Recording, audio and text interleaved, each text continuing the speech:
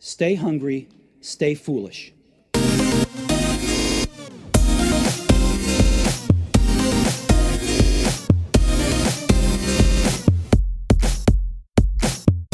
So now to the Innovation Show, we welcome psychiatrist and founder CEO of the Institute of Neuropsychiatry and New York Times best-selling author of two great books, Better Than Normal and The ADHD Advantage. Welcome, Dr. Dale Archer. Hi, Ed. Good to be here. Dale, it's great to have you on the show. Before we start looking at the advantages of ADHD, it'd be great to get an understanding of the numbers and the variance in diagnosis from territory to territory.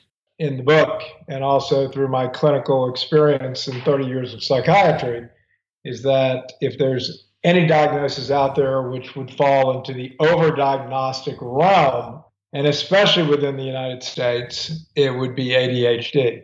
And just simple statistics show an incidence of over 11% in the United States. When you look at the UK, it's down closer to 2%. If you go to France, it's 0.5%.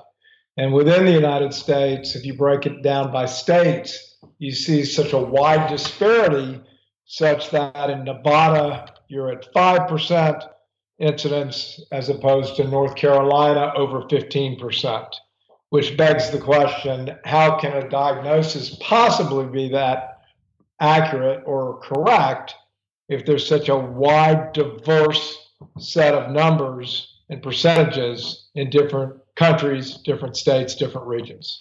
So the problem is, you've mentioned this as well, there's a mismatch in the amount of specialists versus the amount of family doctors, for example, in the US. Well, yeah. So the bulk of prescriptions, which is easier to follow than diagnosis, because diagnosis can be problematic.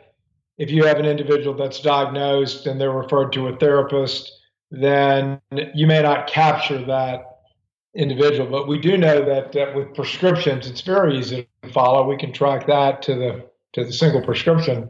And out of that 11%, about 50% plus of those individuals are medicated. And the bulk of the medication is written by family doctors as opposed to psychiatric specialists. We're seeing this perfect storm, Dale. You talk about this pop-up pill psychiatry mixed with a multi-billion-dollar pharmacy industry, absentee parents and overstressed teachers. And then there's society, which frames ADHD as a problematic issue when it could be a massive gift. Yeah, it is a gift. But the problem is it's a gift with caveats. And it's certainly not a gift if you're going to be forced into a traditional school system and forced to learn like other kids when your brain functions in a completely different fashion. So if we take a brain which has ADHD, which one of the chapters in the book is a diagnosis of boredom. So these brains are easily bored.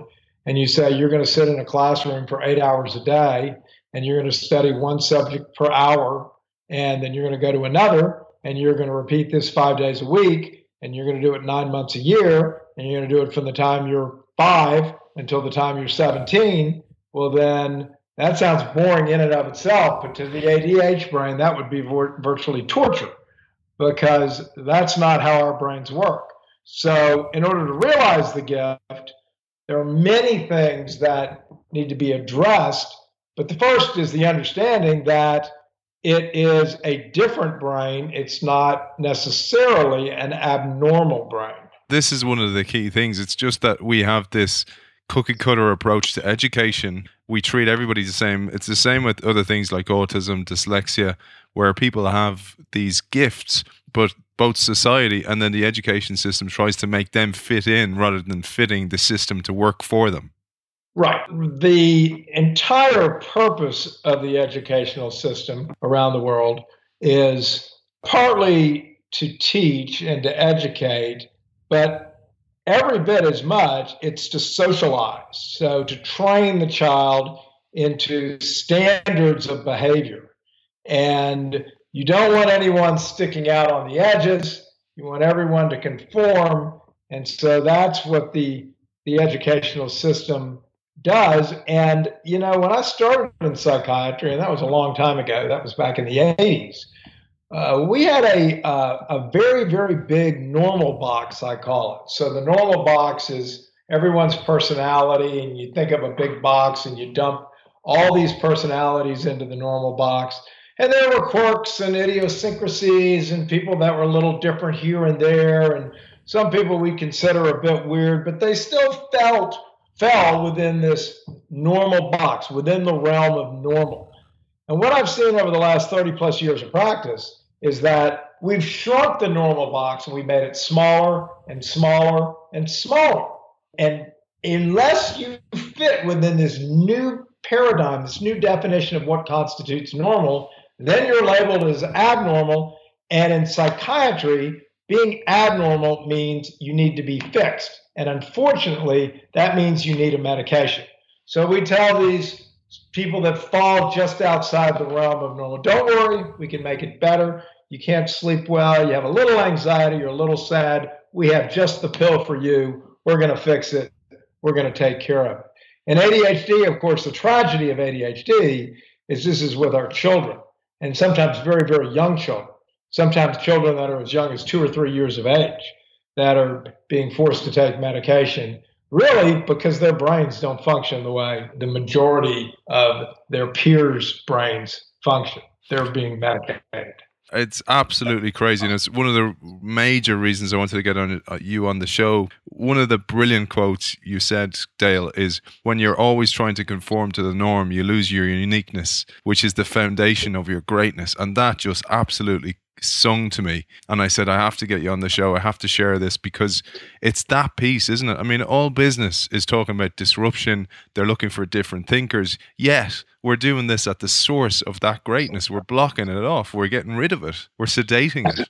Even worse than that, we're calling it a disease. We're calling it a mental illness. So yeah, we're blocking it and we're trying to get everyone to conform to the norm, but we're not just saying, hey, yeah, you need to be normal. We're saying, take this pill so you can become normal. It really is a tragedy of epic proportions. And, my hope, which has been there for quite some time and hadn't been realized, unfortunately, because, big pharma RX for ADHD meds keeps skyrocketing from $600 million in the year 2000 to well over $9 billion and continuing to climb. But my hope is that at some point we recognize the fact that being different can be a huge advantage for many different realms, but certainly if we want to look strictly within the tech field alone, then that creativity is needed at this time in our history more than ever. Yeah, and you talk about some of the heroes of ADHD, which you are yourself, I have to add. You talk about the likes of David Neilman, the JetBlue CEO, and Richard Branson, for example. Right, yeah. David Neilman was probably my favorite interview. And the guy, of course, was the founder of JetBlue Airlines. He moved down to Brazil and now has another venture called Azul Airlines. And of course, it was both of us being severely ADHD. It was hard for us to connect, but when we finally did, it was a great interview. But he asked me at the end. He was going, because I had terrible difficulty in school. I couldn't remember. I was constantly late with my assignments. I couldn't focus or concentrate on anything. And he goes, how could a brain like mine, a brain that could barely make it through elementary, junior high, and high school, how could that brain be the same one that could found a paradigm-shifting airline? And the answer was that he fell in love with the airline industry, and that with the ADHD brain, with our inability to focus, comes a very strong ability to hyperfocus on something that we fall in love with. And in his case, he started working in the baggage department of an airline and then gradually worked his way up and learned and read, and everything about airlines to him was so fascinating that he was able to found his own. So with the love of an activity comes the ability to hyperfocus, and that was the answer to his question, which is what I told him. Probably anything else that he hadn't have had that amount of passion about, he would not have been able to be successful. But Fortunately, many ADHDers who are figuring it out on their own bounce around through so many jobs because they get bored, and with luck, they'll stumble into something that they just absolutely love, and there is then the hope for their success. But how much easier it would be if we could target these individuals when they're kids and say, all right, we're going to expose you to a lot of different things because there will be something in there that you're going to be extremely good at, and we're going to help you find it. And that's our job as parents, isn't it? To expose these children to the opportunities and then watch and observe to see what really catches that hyper focus. Yeah, I would say the job of parents, the job of educators, the job of mental health professionals, the job of society as a whole. Absolutely. You talk about some of the gifts. It'd be great to share them with our audience and the way that you reframe them. Symptoms are actually gifts if they're focused in the right way. So one of the ones which I found fascinating, and actually there was a study that to back this up, was resilience. And, the common wisdom is that the ADHDer is not resilient because the brain is bouncing all over the place. And so without the ability to be able to focus on day-to-day routine tasks, then when a crisis comes along, it's going to be enough to tip you over the edge. Well, what they did was they got a group of ADHDers and a group of normal controls, and they were all college students. If the ADHDers were taking meds, they were taken off the meds, so they were unmedicated. And then they put them through a battery of psychological testing in order to test for resilience. Of course, resilience is the ability to be able to cope with a huge stressor and be able to continue functioning. And they found that, surprisingly to everyone, that the ADHDers did better. And when you think about it, maybe it's not that surprising because, first of all, it was a select group of ADHDers. They had made it to college, and many with the condition never make it to college. They can barely get through high school.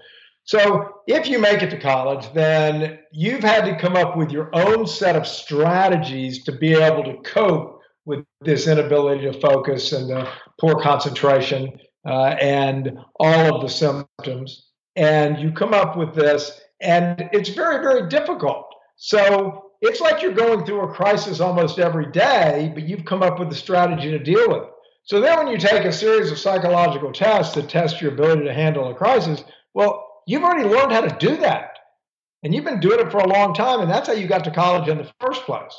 So resilience is a great one. And it's often overlooked, and there's a lot more research that needs to be done on it.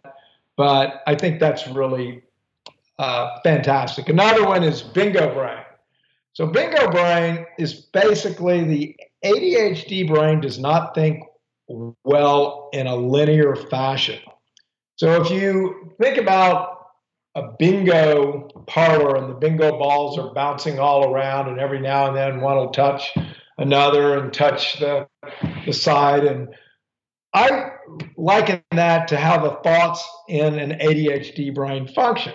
So you start thinking about a problem, and the next thing you know, you're off on a variety of tangents. But each of these tangents is there for a reason. And if you're able to harness that, you're able to come up with some really far out creative type ideas that others who are approaching in a step A, step B, step C, steps D fashion would never be able to come up with. So it's a creativity that goes along with the nonlinear thinking of the brain. That's brilliant, Dale. And you yourself, I mean, we talked about David Neilman, but you're talking from experience here. One of the things I wanted to ask you was, as a parent, what did your parents do? What did David Neilman's parents do to enable this, to see that you have a gift? And then what did you do yourself to get that resilience and to get through the system that didn't allow for your gifts? Well, in my particular case, then there was no ADHD diagnosis when I was going through school. We were just considered troublemakers. And I think David is a little bit younger than I am. So for him, it might have been on the radar screen. But we were labeled as hyperactive and problem children. And so for me, I was lucky enough to be relatively intelligent. And the ADHDers that tend to be smarter tend to have a better chance of success on their own without help. And so for me, I was lucky with that, but I had to come up with my own strategies on how to do everything. I couldn't just sit down and study for a test. I'd have to go for a long run or a bike ride or exercise in order to hyperactivate my brain, and then I could sit down and study, for example. I could study for short, brief, intense bursts of time, and then I'd have to take a break and do something else, and then I could come back to it.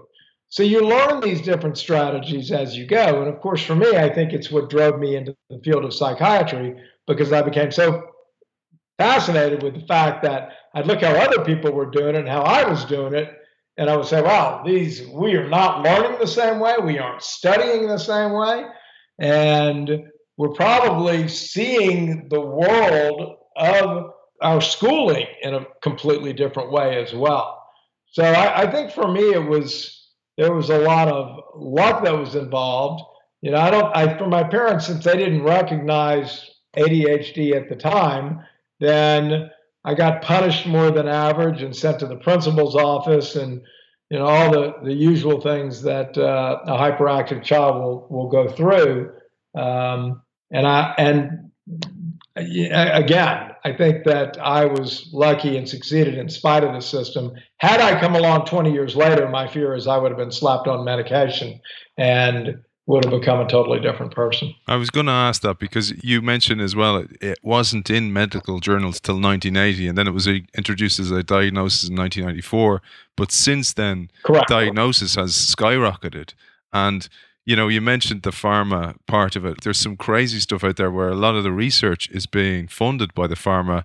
You mentioned even comic books in some cases are subsidized by the big pharma companies. And it's that bias, it's that carrot for people who are diagnosing, who are prescribing the drugs, that must really taint the diagnosis in the first place.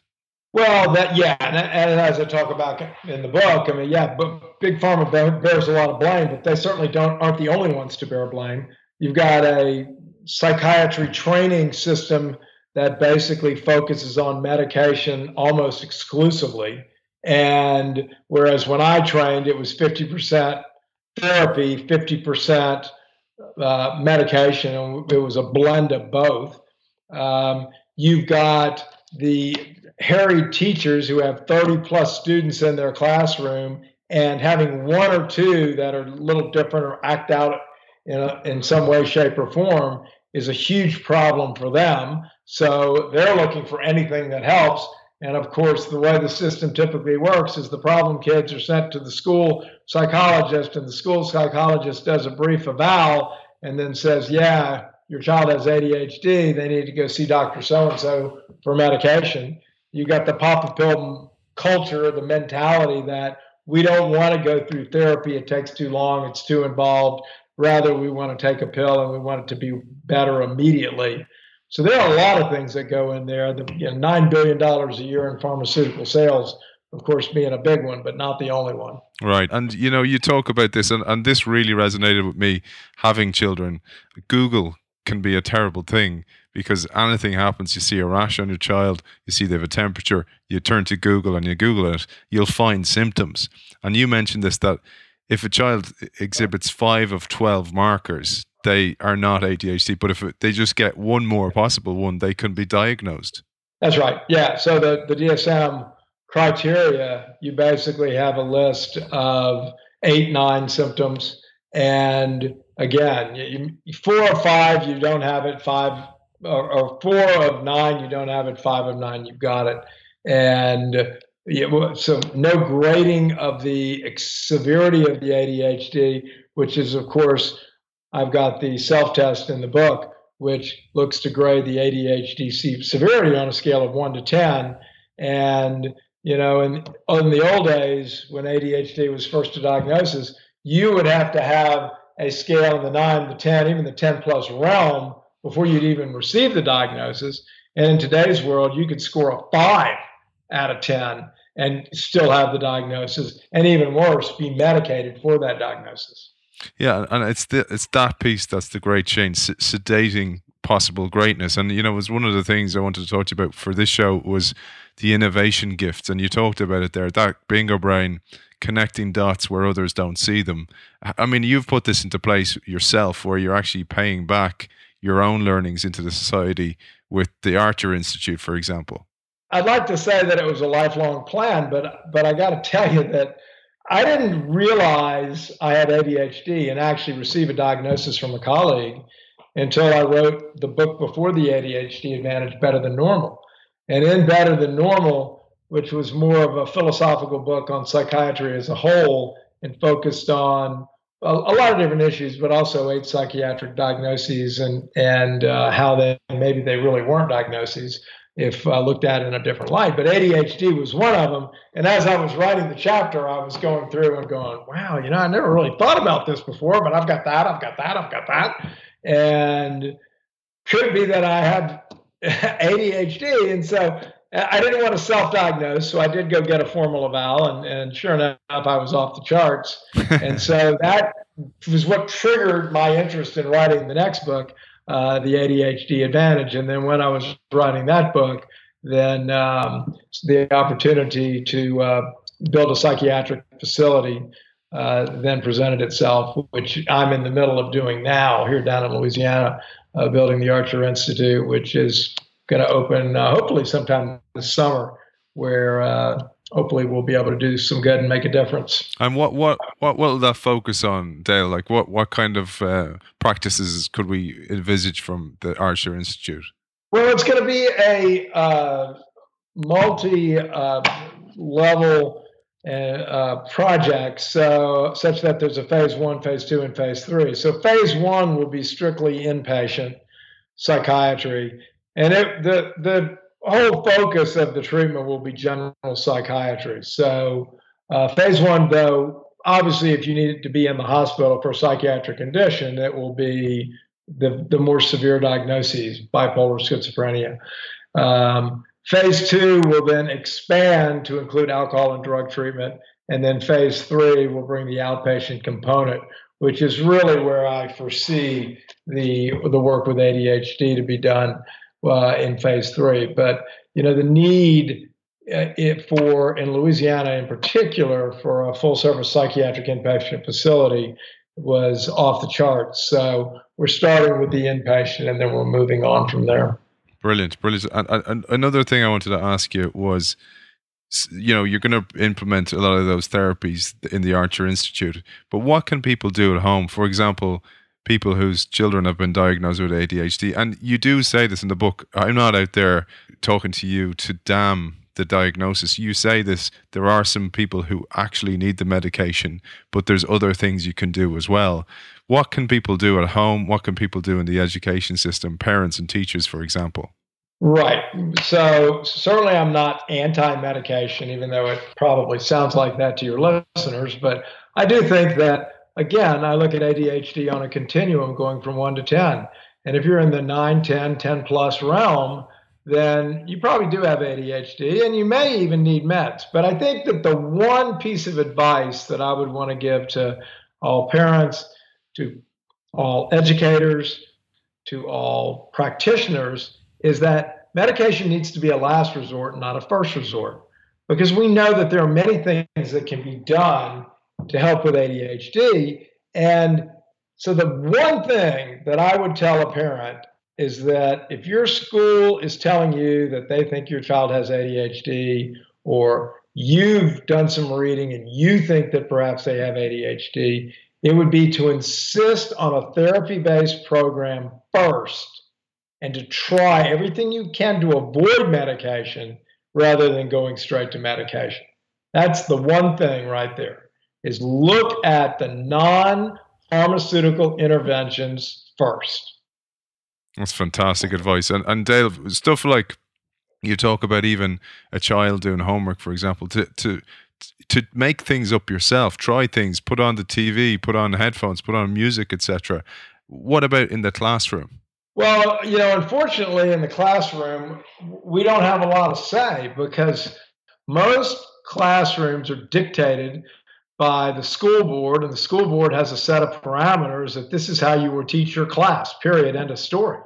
So, certainly there are schools that I talk about, Eagle Hill, the Fusion Academy, and I mean, there are dozens of schools, but unfortunately they're private and they're expensive, that focus on educating the ADHD. And they look at the fact that our brains work well in short bursts and then need a little exercise, a little break, and then another short burst. So, for example, some simple examples would be if you're a parent and your child has homework, then rather than doing all of the math for an hour, then all of the English for an hour, then all of the reading for an hour, look at doing those in 15-minute blocks and do math, English, reading, and then repeat. And then take breaks, frequent breaks, to allow the brain to recharge. And then exercise is extremely effective. Remember that hyperactivity can be one of the byproducts of the ADHD brain. So exercise has a calming effect on the brain. So whether it's a walk around the block, a quick workout, out in the backyard, something in order to, again, get the brain rested and refocused. Those are some simple things you can do at home. In the classroom, unless we get change at the educational system level, then that's much more problematic. The last question is this one. It's something we're seeing more and more in the world is people's focus and attention is being challenged anyway with technology, training ourselves to be reactive to our phone, to our emails, etc., etc. There's going to be muddy ground here. There's going to be foggy area, a gray area where people don't know, do they have the ADHD or are they just losing focus? Have you seen anything on that, for example? Well, one of the advantages to ADHD that I talk about in the book is the ability to multitask. So there's the possibility that in our new wired world, where everything is going electronic and everything is online and everything is accessible to our fingertips, could actually be beneficial to the ADHDer. Now, way too soon to be able to tell that, but in terms of multitasking, again, they've done studies on that, and an interesting argument that was that during the studies, they took ADHDers and they gave them multitask to do, and they did control groups again, and they had them do a variety of tasks. And what they found was that the ability to multitask was about equal across both groups. And so, of course, those who believe that ADHD is a broken brain said, aha, see, everything you've been saying is incorrect. They don't multitask better. And that's wrong.